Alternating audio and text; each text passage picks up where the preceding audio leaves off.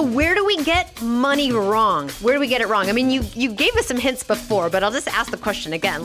So if that's how simple it is, where do we get it wrong? The simple answer is you get it wrong because your parents got it wrong and they gave it to you.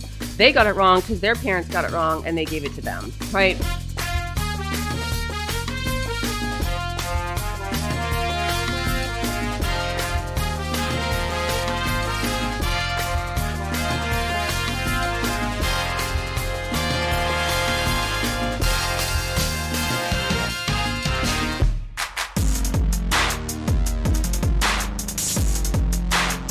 Hello, everyone. Welcome to the Dia Bondi Show, a big, huge podcast for your goals. I'm Dia Bondi, longtime leadership communications coach and catalyst, and I am on a mission to both help leaders speak powerfully when the stakes are high, but I'm also on a mission to put more money and decision-making power in the hands of women so we can change everything for all of us.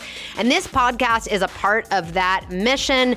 This place is the place where you can learn to ask for more and get it, resource your dreams so you can reach your goals super fast right now. So today we're going to have a little bit of money talk. We're going to talk money, shame, and the right to build wealth with Hilary Hendershott. But first, say hey to baby A. Hey, Dia. How's it going? I like the new intro. Oh, was it new? I don't know. I'm kind of just rolling in it today a little bit. Yeah, there was a lot of new stuff in there. It was good, bold. Oh, good. Well, that's what I'm known for. That's what people think of when they think of Dia Bondi. I don't know if that's true. Yeah, or loud. That too. Yeah. They're interchangeable often. Yeah.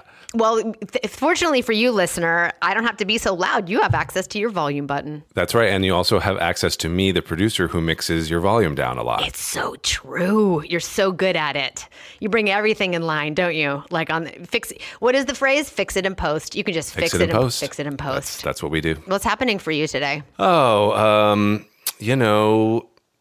I don't know, recording this episode and then I don't know what. That's not bad. You only have one thing to do today. That's sort of amazing. I have 1,700 meetings and this one just got slated right in the middle, but it's kind of my most fun one today. It's not a meeting. I get it. It's a podcast recording, but it is the one I've been looking forward to all week. I mean, for one, I love seeing and hearing you here, but also like the conversation with Hilary Hendershott is going to be good. That's what I expect anyway. And if it's not, guess what you'll do? I'll cut it down. Fix it in post. Yeah, exactly.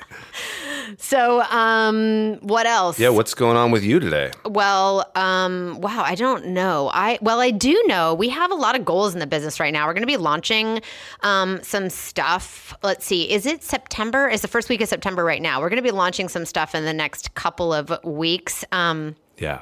Although by the time it'll this episode, be long out yes. by the time this comes out in like December or something. Exactly. It'll come out in December. But so things will have been launched. So you can always go to diabondi.com to see whatever has been launched because it will be likely right there. But yeah, today I'm just doing a lot of creative lifts. I have some writing to do. I have some actions to take. I have some exercises to do. Oof, I got in the garage and did a workout today that just about turned me inside out. So yeah, it's one of those sort of productive days where you're just handling the business.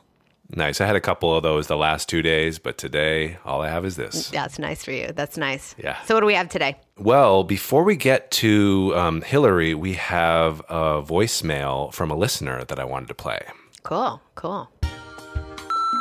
Hey, Dia. I listened to your episode, Negotiating and What About Backlash today, and I actually sobbed a few times, remembering all the times I've been actually punished for advocating for myself and thinking about what a massive impact that has had on my psyche and on the trajectory of my life. Anyway, I just wanted to tell you, I love your podcast.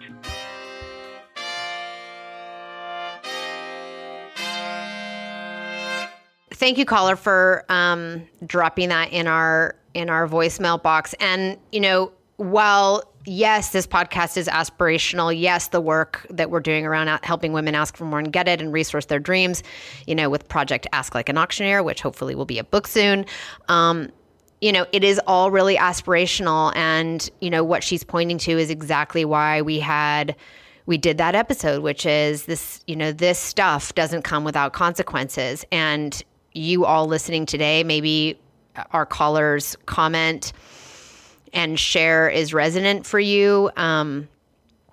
Sometimes we get caught in this place where the very thing we need to do for ourselves is the very thing that we get punished for. And getting out of that logjam is really hard. And so while the show and this work is aspirational, it does not overlook the fact that is super real. And we will continue to have folks on the show to talk about strategies to deal with backlash, how we can think about going around those obstacles as often as possible and continue to, charge forward in a way that makes sense for each of us without getting stopped, without feeling like we have to choose to not pursue what matters to us. So, yes, when we advocate for what we want, we might push ourselves out of our current context, meaning you might be asking for something right now in your career or in your business, or from your collaborators that give you even if you don't get the backlash, you may be getting the no's, or you may be getting responses that tell you that you're not going to get what you want or need in that context. And that the choice you have in front of you is to let yourself in this moment get pushed out of that context into the next context where you can make traction on the thing that matters to you and your goal. Because, sometimes not getting what we want, when I think about ask for more and get it, it might be that you ask for more in that moment and you don't get it in that moment. But that moment is telling you it's time to move to a new context where you can get it.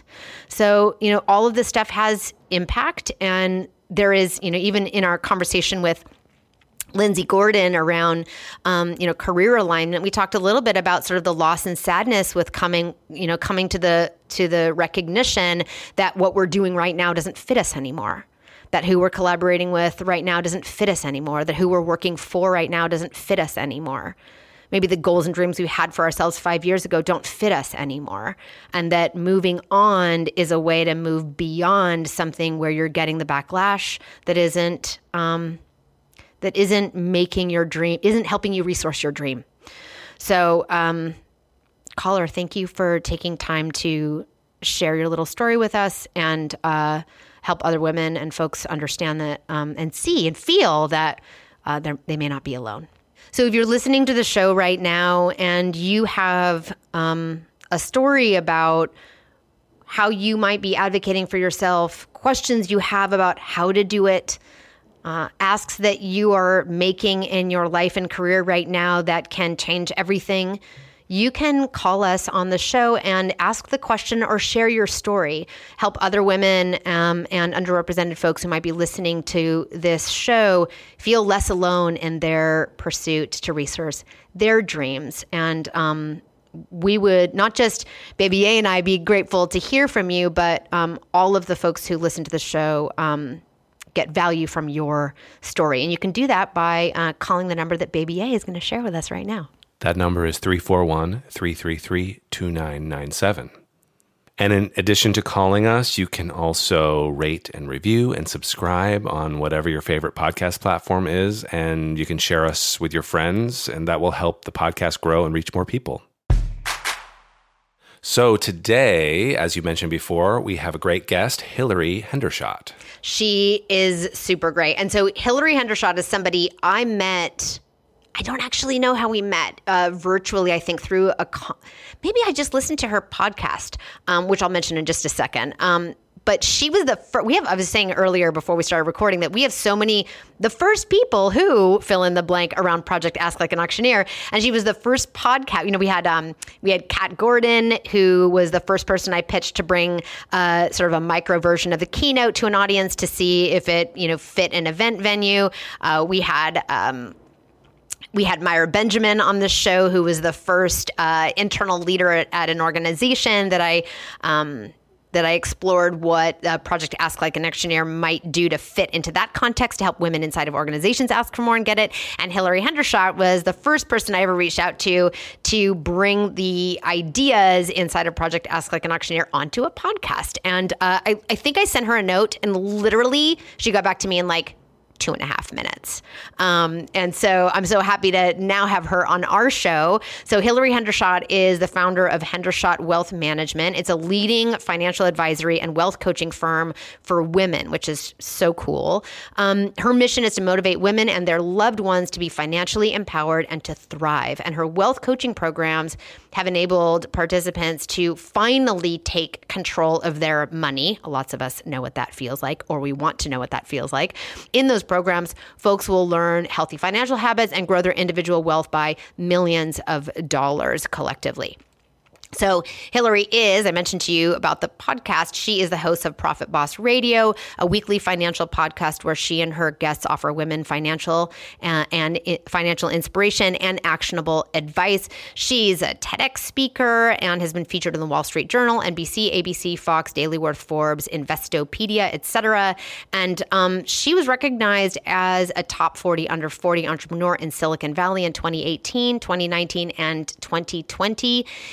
Investopedia named her one of the top 100 most influential advisors in the U.S. So Hilary has an MBA from Santa Clara University and is a certified financial planner, and we're so happy to have her on the show today.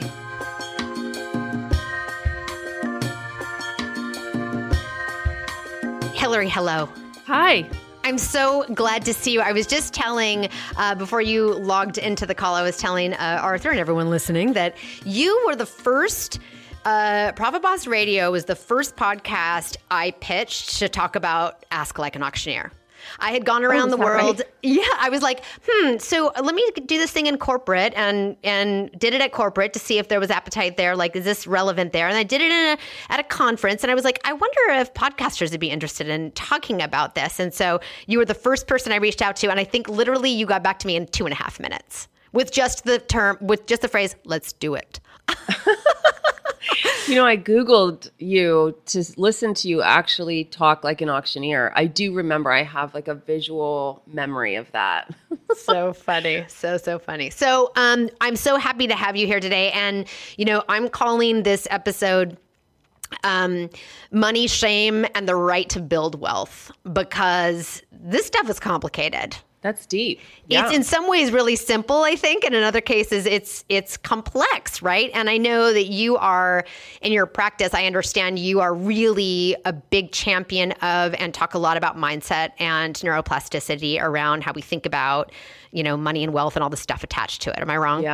Yeah. Given the title you selected for the interview, I have a really important question. Is this a curse on your show or not curse on the show?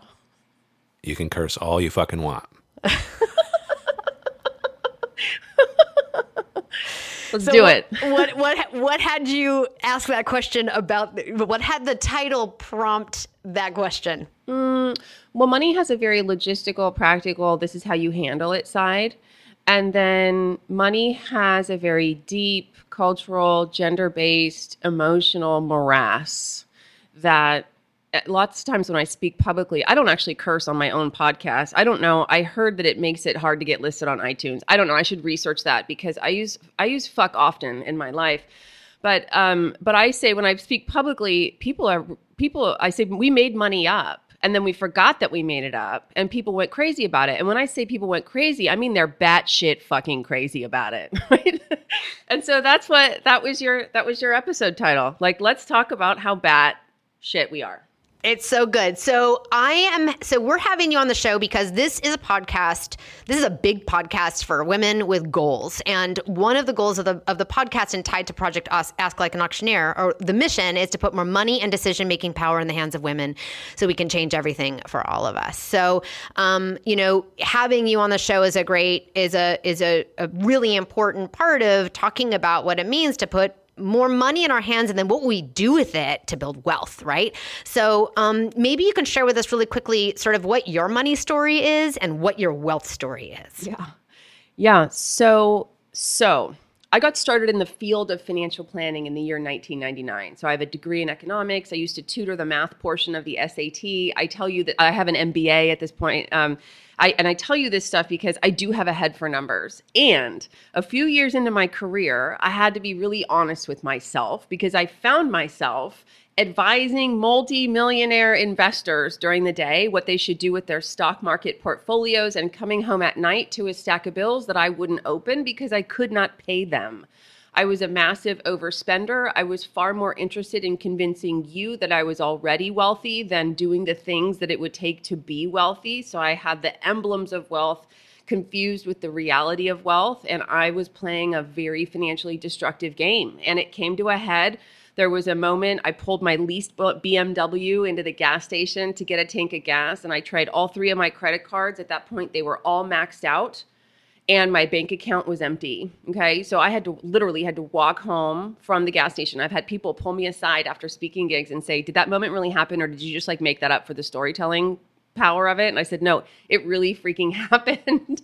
And, I make a long story short, I lost a condo, tanked my FICO, gave back the BMW. I spent every penny in my retirement accounts chasing good money after bad. And I said to myself on that walk home from the gas station, what the hell have you done, Hilary? How is it that your intentions were so good and your outcomes or your results are so bad? And I said, I don't care what I have to do. I was in my early 30s or 29, 31, something like that. And I said, I can see clearly what the rest of my life will be filled with if I continue to behave this way. It's obvious: financial emergencies, embarrassment, not being able to pay the bill, getting kicked out of my condo, right? Like, these are not things I want to have constitute my life. So I said, I'm going to figure this out. I don't care. I don't care what I have to do. I don't care what I have to reverse, or I don't care how embarrassed I am. I'm going to figure it out. So I became a student of neuropsychology. I looked around me and I said, I got lots of smart friends. Some of them are getting wealthy. So what's the difference between me and them? It's not intentions. It's not intelligence. It's got to be psychology, because what's behind your behavior? It's your psychology. So neuropsychology it sort of overlaps with this field of money psychology, or financial mindset study, right? And I started attending talks and reading every book I could get my hand on, and I figured out where the hole in my financial bucket was. And it was this coding that I got when I was a kid. My mom was a decent earner. She was a great saver, which means we were on a strict budget, and she's like, does without. It was like we did without a lot of stuff, and it didn't work for me. And I made up that there's never enough money. And then everything I did in my life was to prove that there's never enough money. So I got out of college during the height of the dot-com boom. I was making 6 figures as a recruiter in Silicon Valley, one of those future dot-bomb companies. And so I'd make $100,000 and I would spend $120,000, right? Because money burned a hole in my pocket, because I had to keep proving that there's never enough money. And so these super dysfunctional behaviors persisted until I figured out the solution to all of that. By the way, there's never enough money is one of what I call, it's a script, a money script. I call it a money operating system. I trademarked that term. Dia, you shared with me your money operating system. You typed it to me a few days ago. You could share it if you want to. But there's like a density of money operating systems that are very common, very popular. There's never enough money. You have to work hard for money. Money is the root of all evil, or like there's something wrong with rich people, right? If I'm good or if I'm virtuous, the universe will like just provide, or sometimes it's daddy will provide, right? So you've heard, money doesn't grow on trees. These kinds of statements are superstitions about money. And so I started teaching about what I had learned as I was climbing my way out. Now, fast forward many years, I'm in my mid-40s. I have a 7 or 8 figure net worth. I run $1 million a year business. So I've unwound the messes I've made in the past, and I'm now teaching about what I've learned, because there was this moment the universe said to me, Hilary, what you figured out, people need to know. So that's what I'm doing. So you started the conversation by saying this, your show is about putting women in the decision-making seat and putting more money in their bank accounts. And that's my life. I've given my career to that. Awesome. Super awesome. It's so great. So I wrote, in preparation for this conversation, I wrote out a bunch of questions. And of course, I did write down what my money story is. I was hoping that we could do some live coaching on the call. And of course, I want to jump right to that, but I want to back up first. I'm going to cool my jets just a little bit. And, and just ask, and this seems like a really simple and direct question, but like, what is money? Yeah. So money actually is a conversation. A lot of people will say money is energy. Money is something that human beings made up. So you could say it's a conversation. You could say it's energy. It's the same thing, but literally it's a conversation. As human beings, conversation is what separates us from the animal kingdom, right? So we made it up. It's a solution to a barter problem. So in the past, if I wanted your cows, I had to have chickens that you wanted, right? If you didn't want my chickens, I couldn't trade for your cows. I couldn't get my cows. Like, all was lost. So we made up money so that I could give you a coin, a thing that represented something you could trade in the future for something you wanted. And because you trust that system, you take my coin for your cows. End of story. That's all money is. So where do we get money wrong? Where do we get it wrong? I mean, you gave us some hints before, but I'll just ask the question again. Like, so if that's how simple it is, where do we get it wrong? The simple answer is you get it wrong because your parents got it wrong and they gave it to you. They got it wrong because their parents got it wrong and they gave it to them, right? I don't know. I mean, human beings put meaning on lots of things, right? So we forgot that we made money up. We forgot that it's a blank slate. And then we saw people it is true that people do diabolical things with money. Like, that happens. And there are diabolical people who don't have money, right? So it's not the fault of money that those people did that thing. We forget to assign responsibility where it actually lies. And we've infused money with a whole bunch of meanings and superstitions that it doesn't actually have. I want to jump in here and say I love this. So one of the things that I teach in Ask Like an Auctioneer is to actually separate your worth from your money. We hear right now so much in our culture, get paid what you're worth. And this might be controversial, listeners. I don't know. I might be making you mad right now. Get paid what you're worth, know your worth. And I have found in my 20 years of communications coaching that when, helping, women leaders in a lot of cases looking for resources for their projects, for lots of things, not just asking for a raise or just raising their consulting rates or like not just dollar and cents tied to like direct pay, but that it's very easy when we think about asking for what we're worth, or we tie what we get to our inherent worth, that we automatically want to make our asks smaller, because if I don't get what I ask for, it means I might not be worth it. So I, all day long, actually want to raise the stakes of asking for money, the thing you need to resource your dream, raise the stakes enough that you stand up for it, but lower the stakes enough to understand that what you ask for and what you get is not necessarily a direct relationship to what you're worth. Now do you see what I'm saying here? It's like, oh yeah, I want everyone to ask for more, but I want them to, because if we tie our worthiness up too much in this transactional thing you're just describing to us, we end up sabotaging our courage. So first of all, I see the asking game, I just said it, more like a game at this point, but I do know what you're talking about. And my response to that is use the conversation, charge what you're worth, if that empowers you. But the truth is, A, you don't have a worth, and B, you're not selling yourself, okay? You're selling like a thing that you promised to do for a couple hours, right? And so I had a chemistry teacher. I laugh about this, but I had a chemistry teacher. This was 25 years ago or whatever in community college chemistry class. And she said, if you were to break your human body down into vials and like the actual chemical makeup of your body, you're worth about $7 in the chemistry store. So like with inflation, that's probably like $15. You're probably worth like $15. Sorry. Like, that's it. The rest, that's so good. Rest at the chemistry store. Where is our local chemistry store? Have you been to the chemistry store this week? Only the chemistry teachers. So good. I think it's wholesale. Yeah, exactly. You can get it on Amazon. Yeah. Okay, cool. So I love this. And yeah, I love this distinction that only use, ask for what you're worth, get paid what you're worth when it's courage making and useful to you. But when it starts to tie things up too tightly, that it makes it harder to ask for more, because if you don't get it, we read too much. We place meaning on that so hard. Then if it becomes less useful, then what is the other perspective we can take? I teach that in Ask Like an Auctioneer. We'll do another episode on it. Now, when we talk about you made a shift in your story. Like, when I hear your story, your path to your relationship with money and your path to wealth, you made a decision, which I think is core to your money blueprint framework. Yeah, which we'll talk about in a little bit. Wow, that just came out of nowhere. I've been listening, Hilary. I've been listening like to you. You read some stuff. I don't know how that happened. I just came from nowhere, but it did come from somewhere, actually. I have been in your sphere. So when we start to get money right, what's that like? In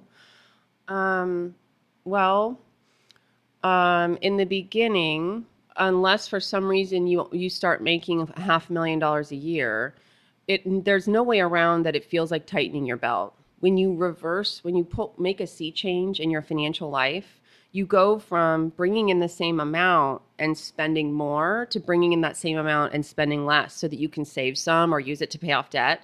And so it hurts. It's like going on a diet. As much as you want to call it a food plan, it's a diet, right?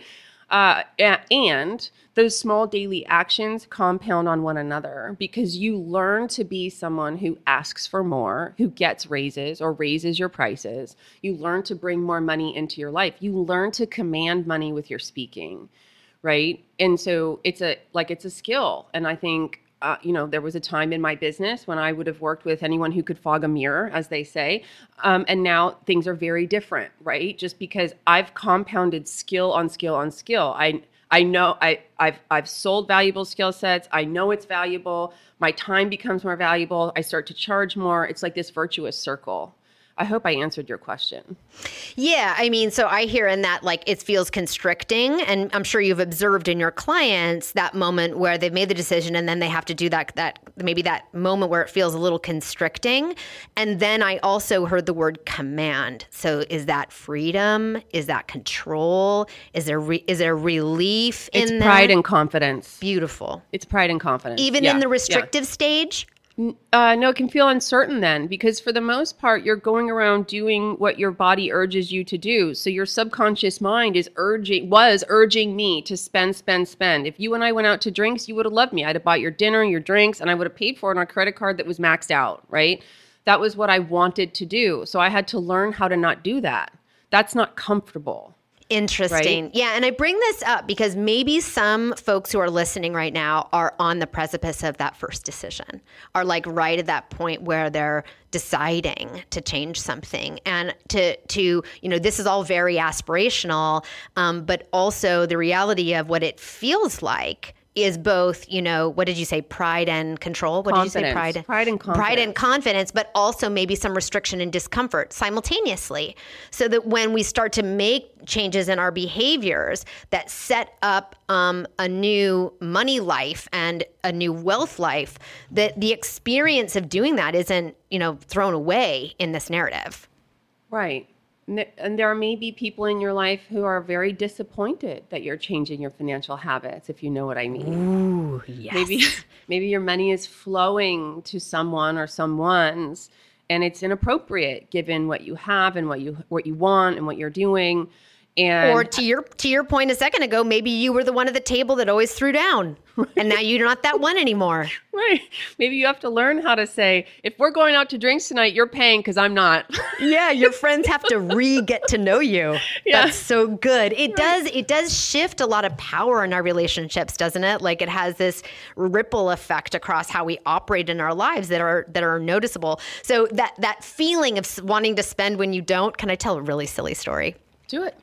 When I was, after my first kiddo was born, I have a 14-year-old son and an 11-year-old daughter. I actually don't know if I've told this story on the show before, but we had just purchased our house in the East Bay here in the Bay Area, and it was the absolute maximum we could afford.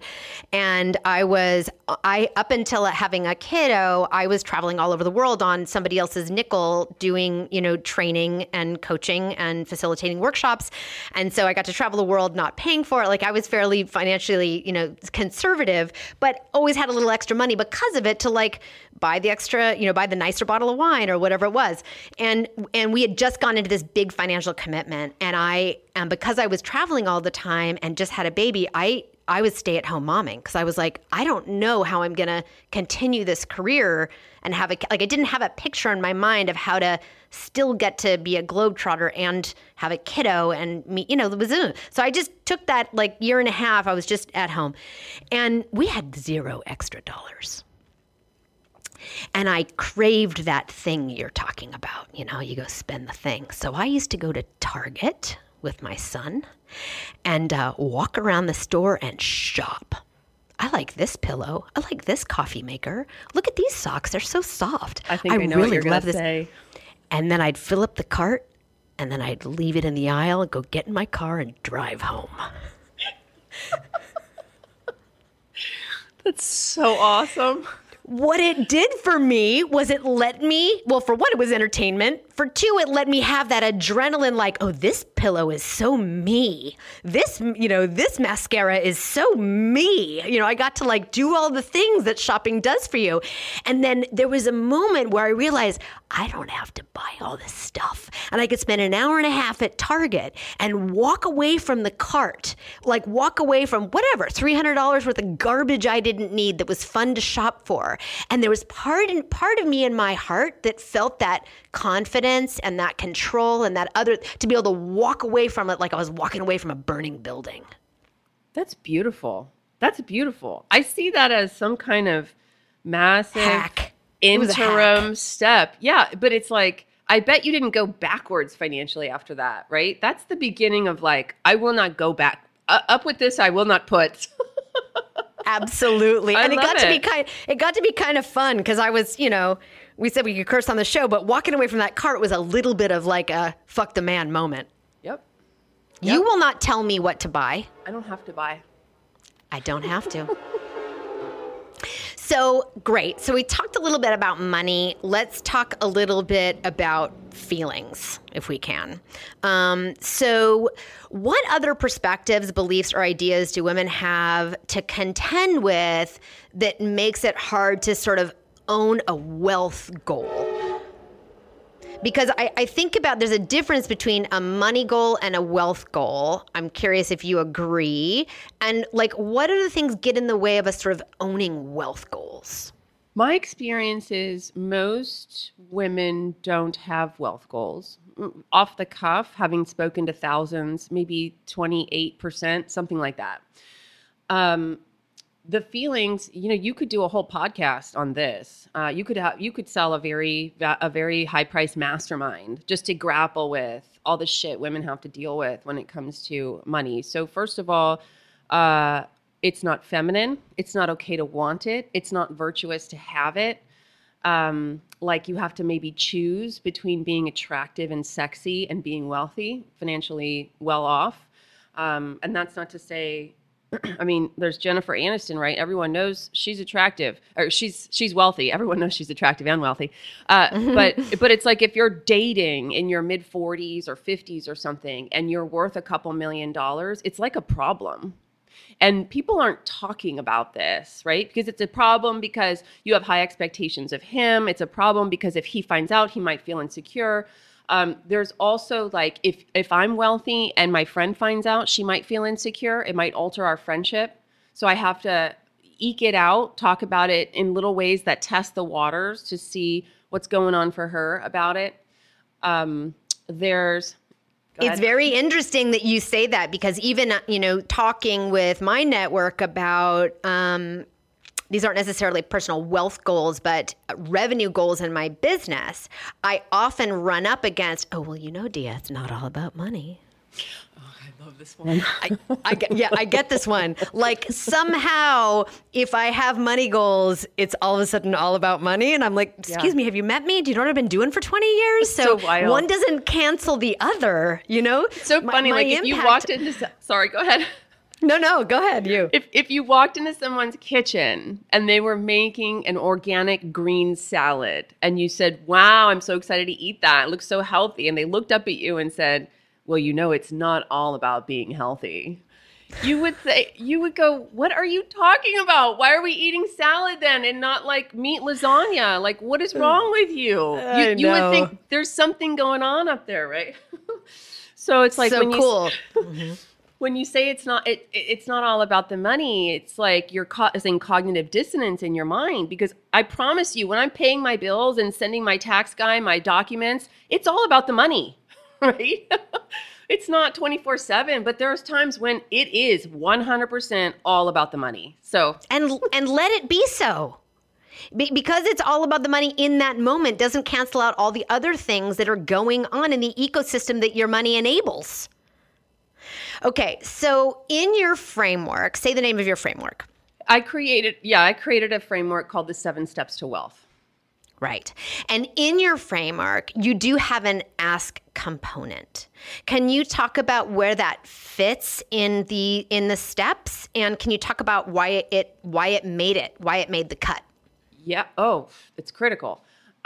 So what I did was, when I received this download from the universe, Hilary, you must teach what you have learned. I said, okay, everyone says you have to make it simple. So I looked back, literally, what did I do? Clearly, the first thing I did was I decided, and I shared with you that moment. You know, we talked about that earlier in this conversation. So you have to decide. You have to decide to align yourself, your behaviors, your thoughts around growing your wealth.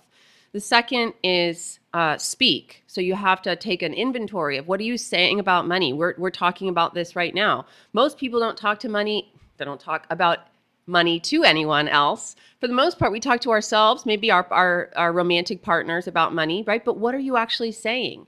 The third is plan. Most people never get this far. So like I said, money has a logistical, very operational side. The fourth is earn, and the fifth is ask. So ask is the bridge between the life you have now and the life that you want, right? Beautiful, beautiful. So I say and ask like an auctioneer. Actually, since you and I spoke about it a couple of years ago when I first launched it, it's evolved because I've talked to, lots and lots of folks. I've given the keynote and the workshop a lot.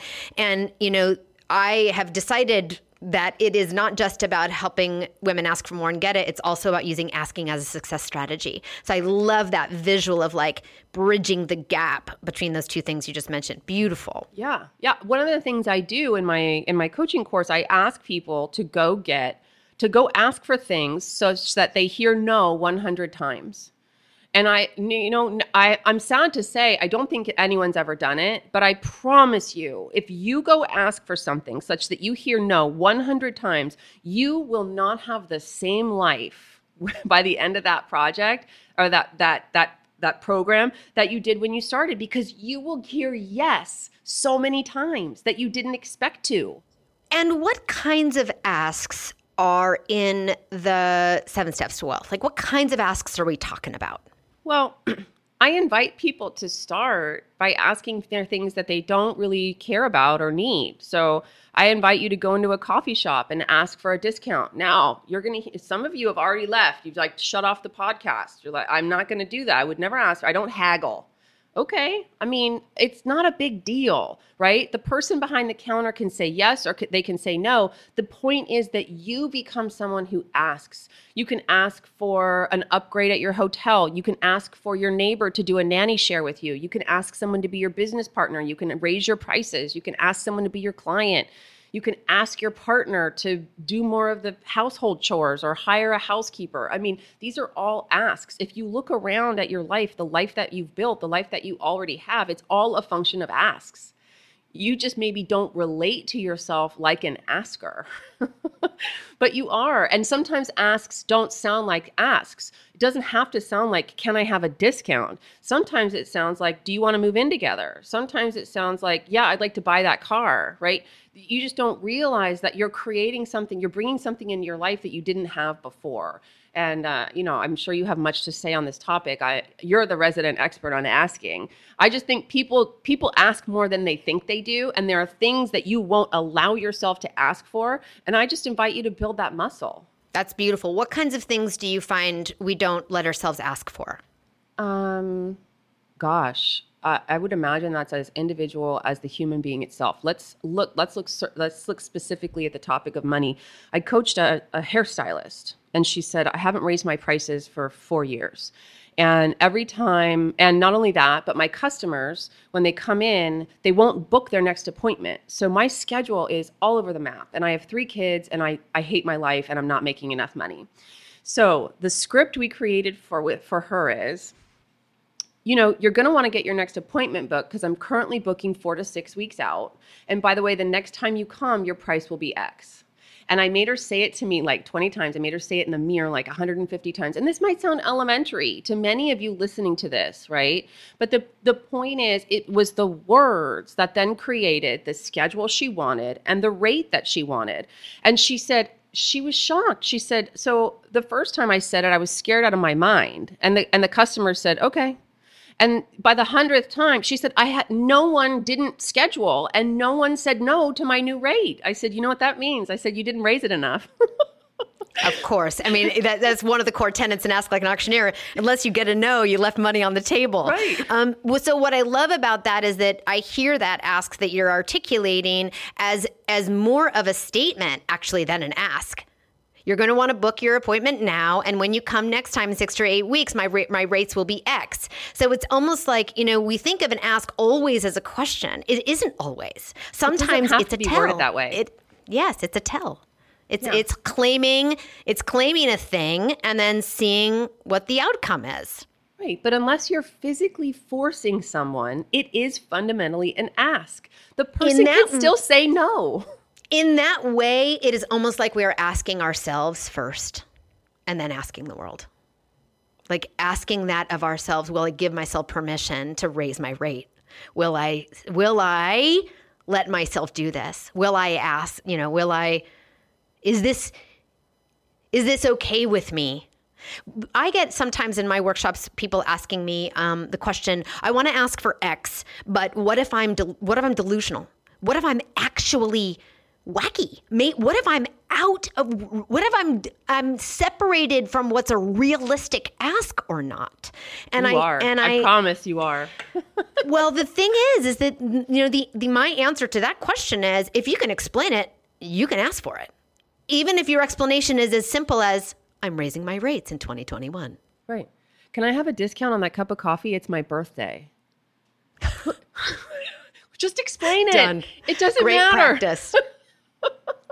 So we talked a little bit about what money is, some of the feels around it. Let's talk about wealth. So what is wealth and how might it be seen as different than money?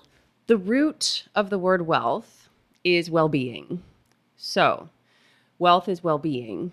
And practically speaking, wealth is either investment or business assets that you own that if and when you stop working will pay for your life. Okay? So at some point, you'll lose the ability or willingness to work, whether it's your health or your mind, whatever that is. We now have 10, 20, 30 years of your life to pay for, and you need something that throws off income to pay for your bills. So that's the wealth that I deal with on a daily basis. And you can make it work with a little, and you could also be unhappy with a lot. But to have wealth goals is critical if you ever want to achieve financial freedom, right? If you ever want to stop working. And if you want to be financially healthy. So it's the foundation of financial health. And when we start to think in terms of wealth, not just dollars and cents, but when we start to think in terms of wealth, what changes for us? The focus becomes, is this activity growing my net worth or is it shrinking my net worth? And then you act accordingly. You stop worrying about the details.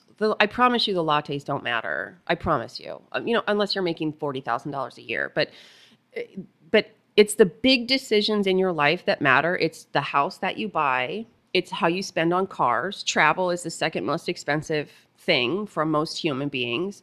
And if you spend your life borrowing more money than you have to buy nice cars, you are hamstringing yourself forever financially. Just forever. That's a fact. And I just pick cars. There's lots of other ways you could do that, right? But for me, I've paid cash for cars for a decade now. I just write a check, whatever that is. I just don't borrow money for that kind of thing.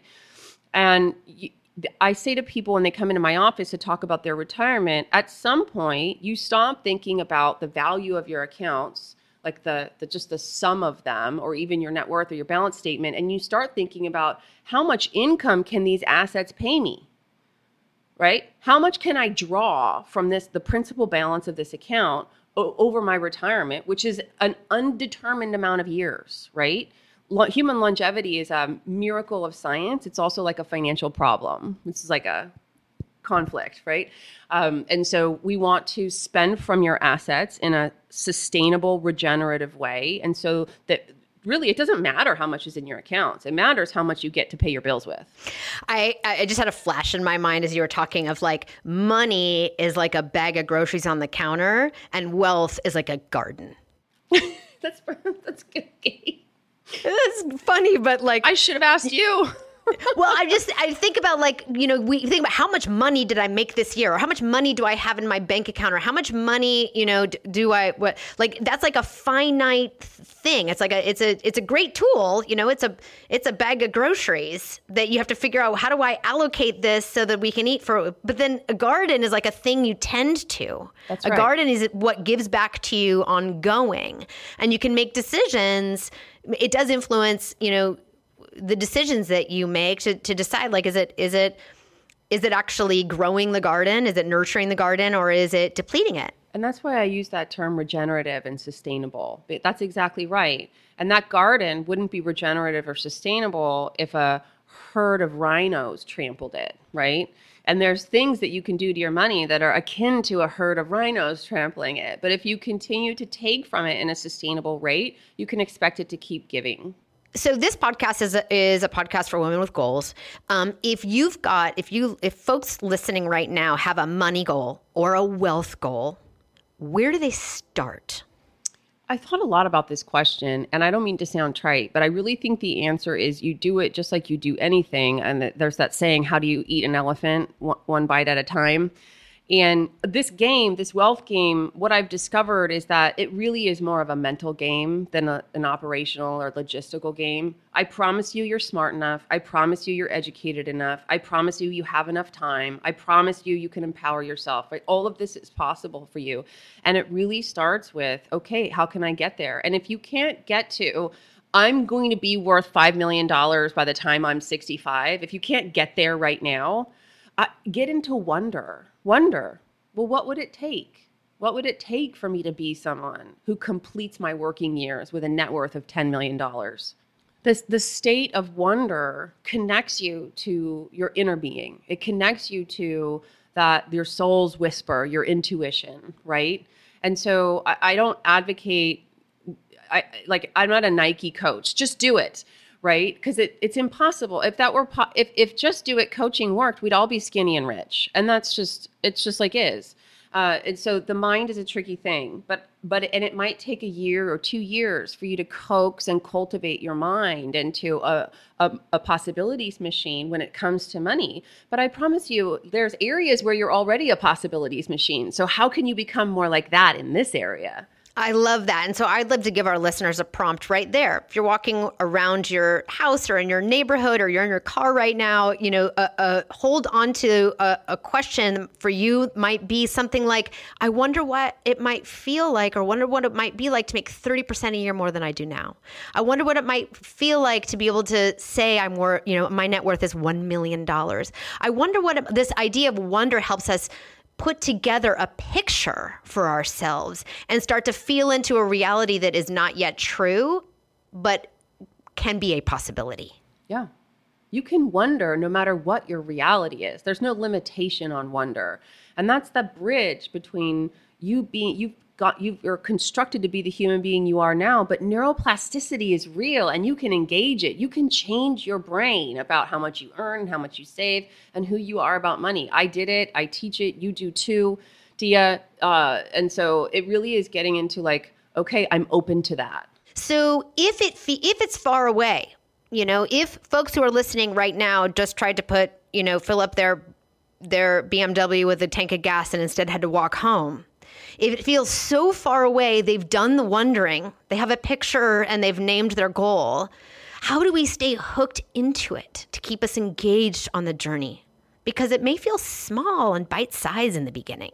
Am I wrong? Well, I have a great deal of energy and a great deal of ambition. So I can only relate to being human being from that experience.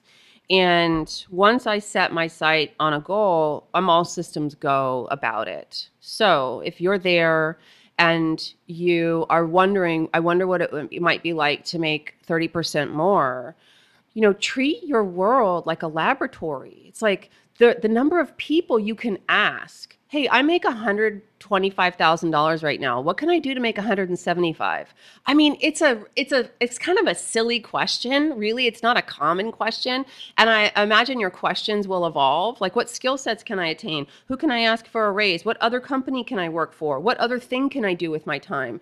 Right? Like, there's never a time or a place in life where you can't open up your mouth and ask someone who is willing to help, what can I do to get there? And then practice, take baby steps or make those practice asks, figure out what it's going to take to get to that next step and continue on that way because they grow exponentially. Well, I love this idea of thinking of the world as your laboratory and you're running a bunch of experiments and the results that you get, even if they're tiny, getting that discount, getting that, free upgrade on a hotel room, for your next business trip or, asking for a larger coffee for free because it's your birthday. These little experiments we run and get small rewards can be a hook to keep us engaged in the journey because pretty soon you can look backwards and go, ooh, I came pretty far. I got a lot of things. Yeah, the little milestones really add up. They really do. And there was a time I was terrified to be in the room alone with an investor. I was afraid that everyone knew more about stock markets than me. And I spent years just creating my own script library and learning and studying and saying it in the mirror. And now there's no one I have supreme confidence in that area, right? I just took it on like an area that needed to be developed. It's the same as anything else. So you got to step 5 in your framework, which was ask, what's 6 and 7? Invest and protect. Yeah. Protect. What is protect? Say more about protect. So it's 2 things. It's the very practical stuff. It's insurance. I don't sell insurance, but people need insurance, umbrella insurance, renter's insurance, homeowner's insurance, car insurance, life insurance. And then it's also an estate planning, get your estate planning done, your revocable living trust, your wills, things like that. But it's also this really sense of like, I say, don't do dumb shit with your money because we've all met someone who had an empire and lost it all. And in every case, it's because they didn't have one of these 7 steps in place. So they put everything on the table. Once you have something, don't put stuff on the table, on the gambling table, on the roulette table, you know what I'm saying, metaphorically speaking, that you can't afford to lose. It's why I meet people now who have all their entire net worth in one stock. It's all in Amazon. It's all in Tesla. Oh, but Hilary, it's been so good to me. Yes, but you can't afford to lose it. You've got to take the portion you can't afford to lose off the table.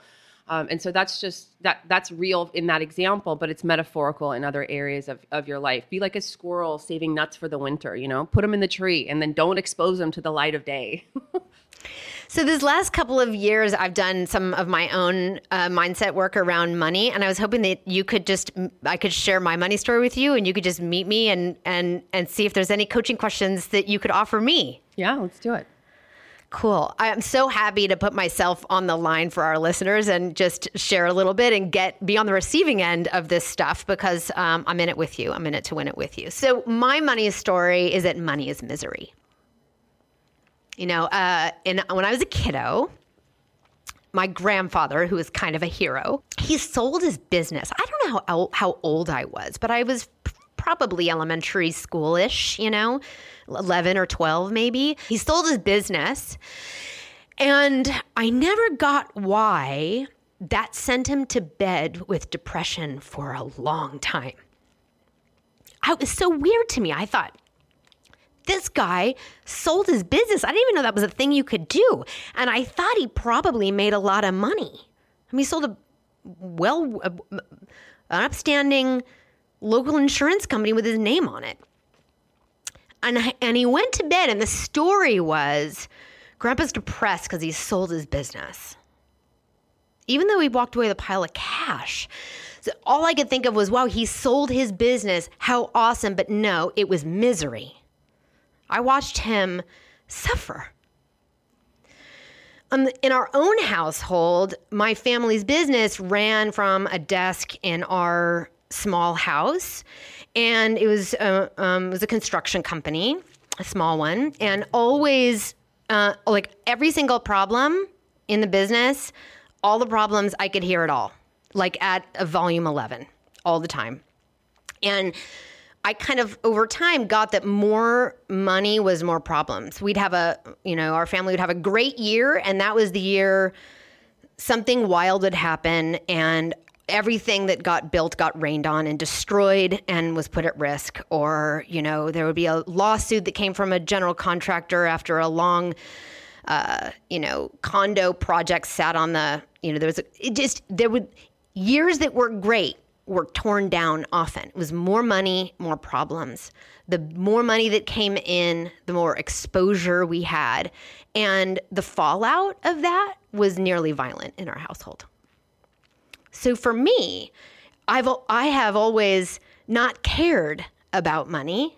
I could go shopping at Target and walk away from my cart, but I also told myself a story that I'm not going to worry about money, and it's more about it's not all about the money.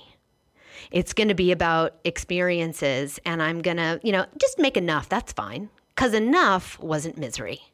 A lot was a risk. Mm-hmm. Yeah, and you limited your income capacity significantly when you said that. Perfect. Okay, good. So part of this is really separating the what happened from the story that you told about what happened. One of the super interesting things what I did when I was recovering financially was I went back and I interviewed my mom, and I thought we were going to talk about how poor we were. And she actually shared with me that she's like a millionaire, and I was shocked. I was shocked. I mean, literally like gobsmacked.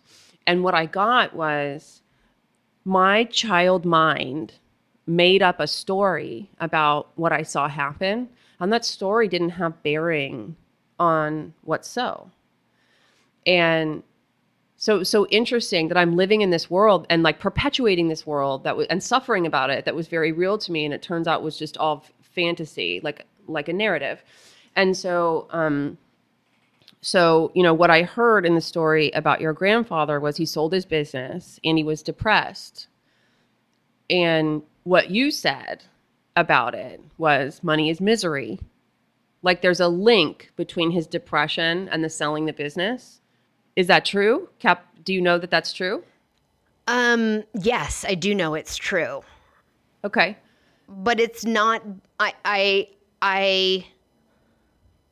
it's not because of, I think I know sort of why, but it was weird to me that the stories I heard the logic that was explained to me about why he was so miserable was actually not associated to money. The price he sold the business to, it was something else.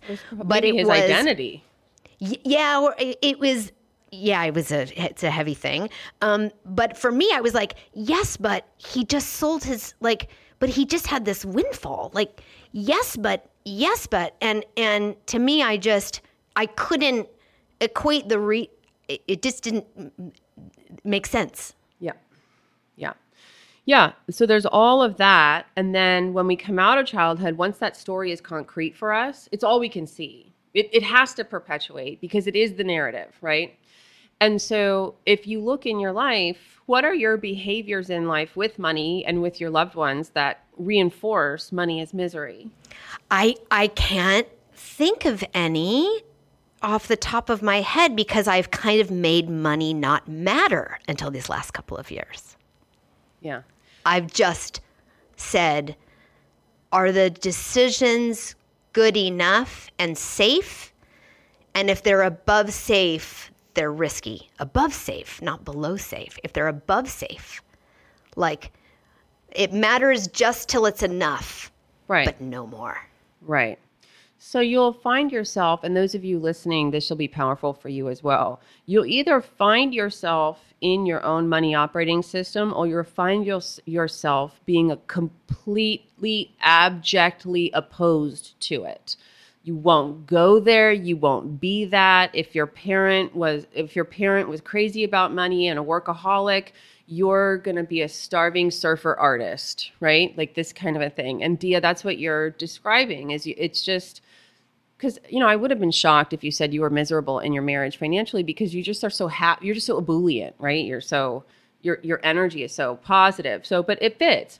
So there's no you lack of freedom to get close to the topic of money or pursue it or think critically about it or make tough decisions about it, right? Because that's all in this ball called misery.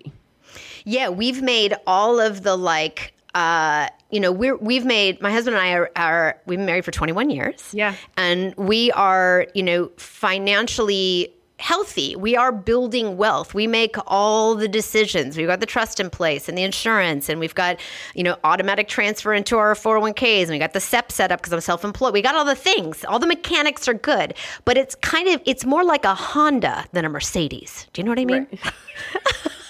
Because I've been like, a Mercedes goes too fast. We can't drive one of those. Risky. Yeah. Yes.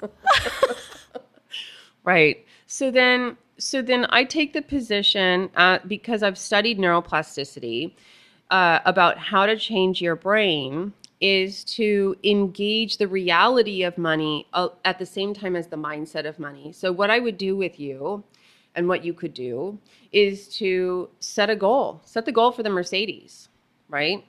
And then start taking the actions that have the Mercedes appear and watch what shows up.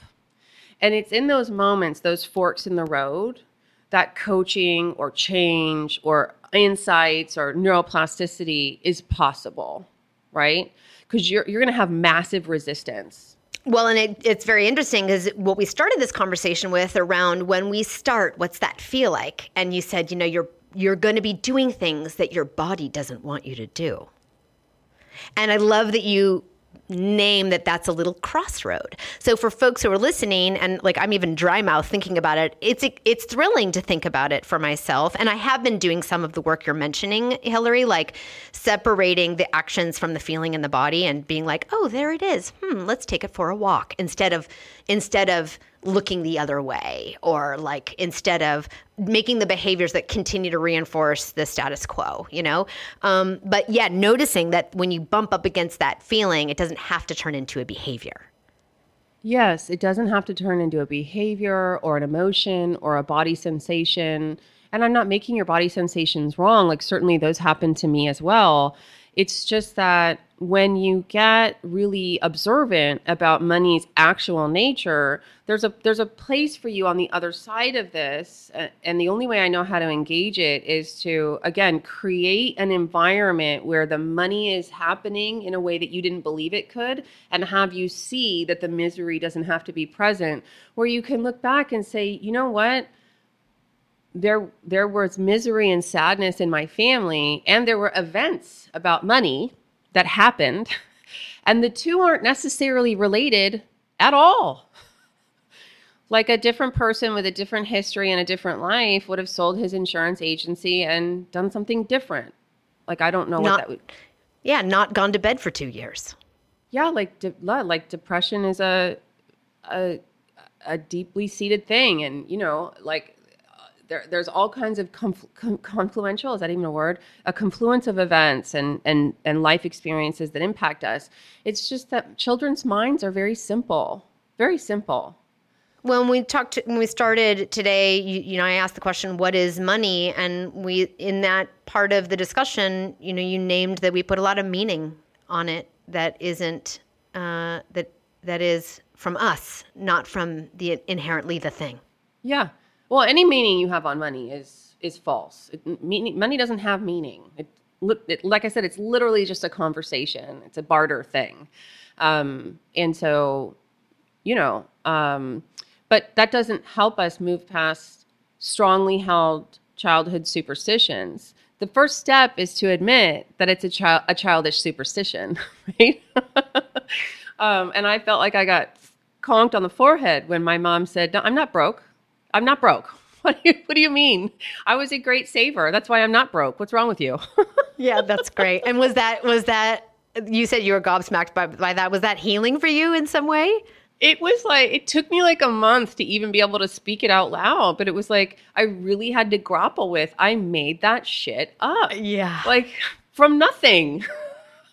So good. Yeah. So listen, thank you for that. And I will take your offer to me and use it and reflect on it in my own life and my own money story and wealth story as I continue to march toward the goals that I've named and claimed. And I'm, trying to make the decisions and make the asks necessary to move me toward them. So Hilary, where can people find you and what can they do with you?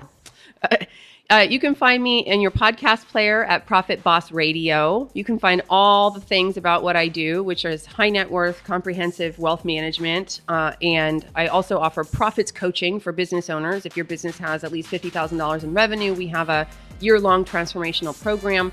And that's all at HilaryHendershott.com. Hilary has one L, Hendershott has two T's. Excellent. Hilary, it's been an absolute joy to have you with us today. I know we went over time and there's a reason. Thank you for having me. I really appreciate the opportunity. This podcast is a production of Dia Bondi Communications and is produced and musicified by Arthur Leon Adams III, aka Baby A. You can like, share, rate, and subscribe at Apple Podcasts, Google Podcasts, Spotify, or wherever you get your favorite podcasts. Find us at diabondi.com or follow us on Instagram at The Dia Bondi Show. Want to shoot us a question for the show? Call us at 341-333-2997.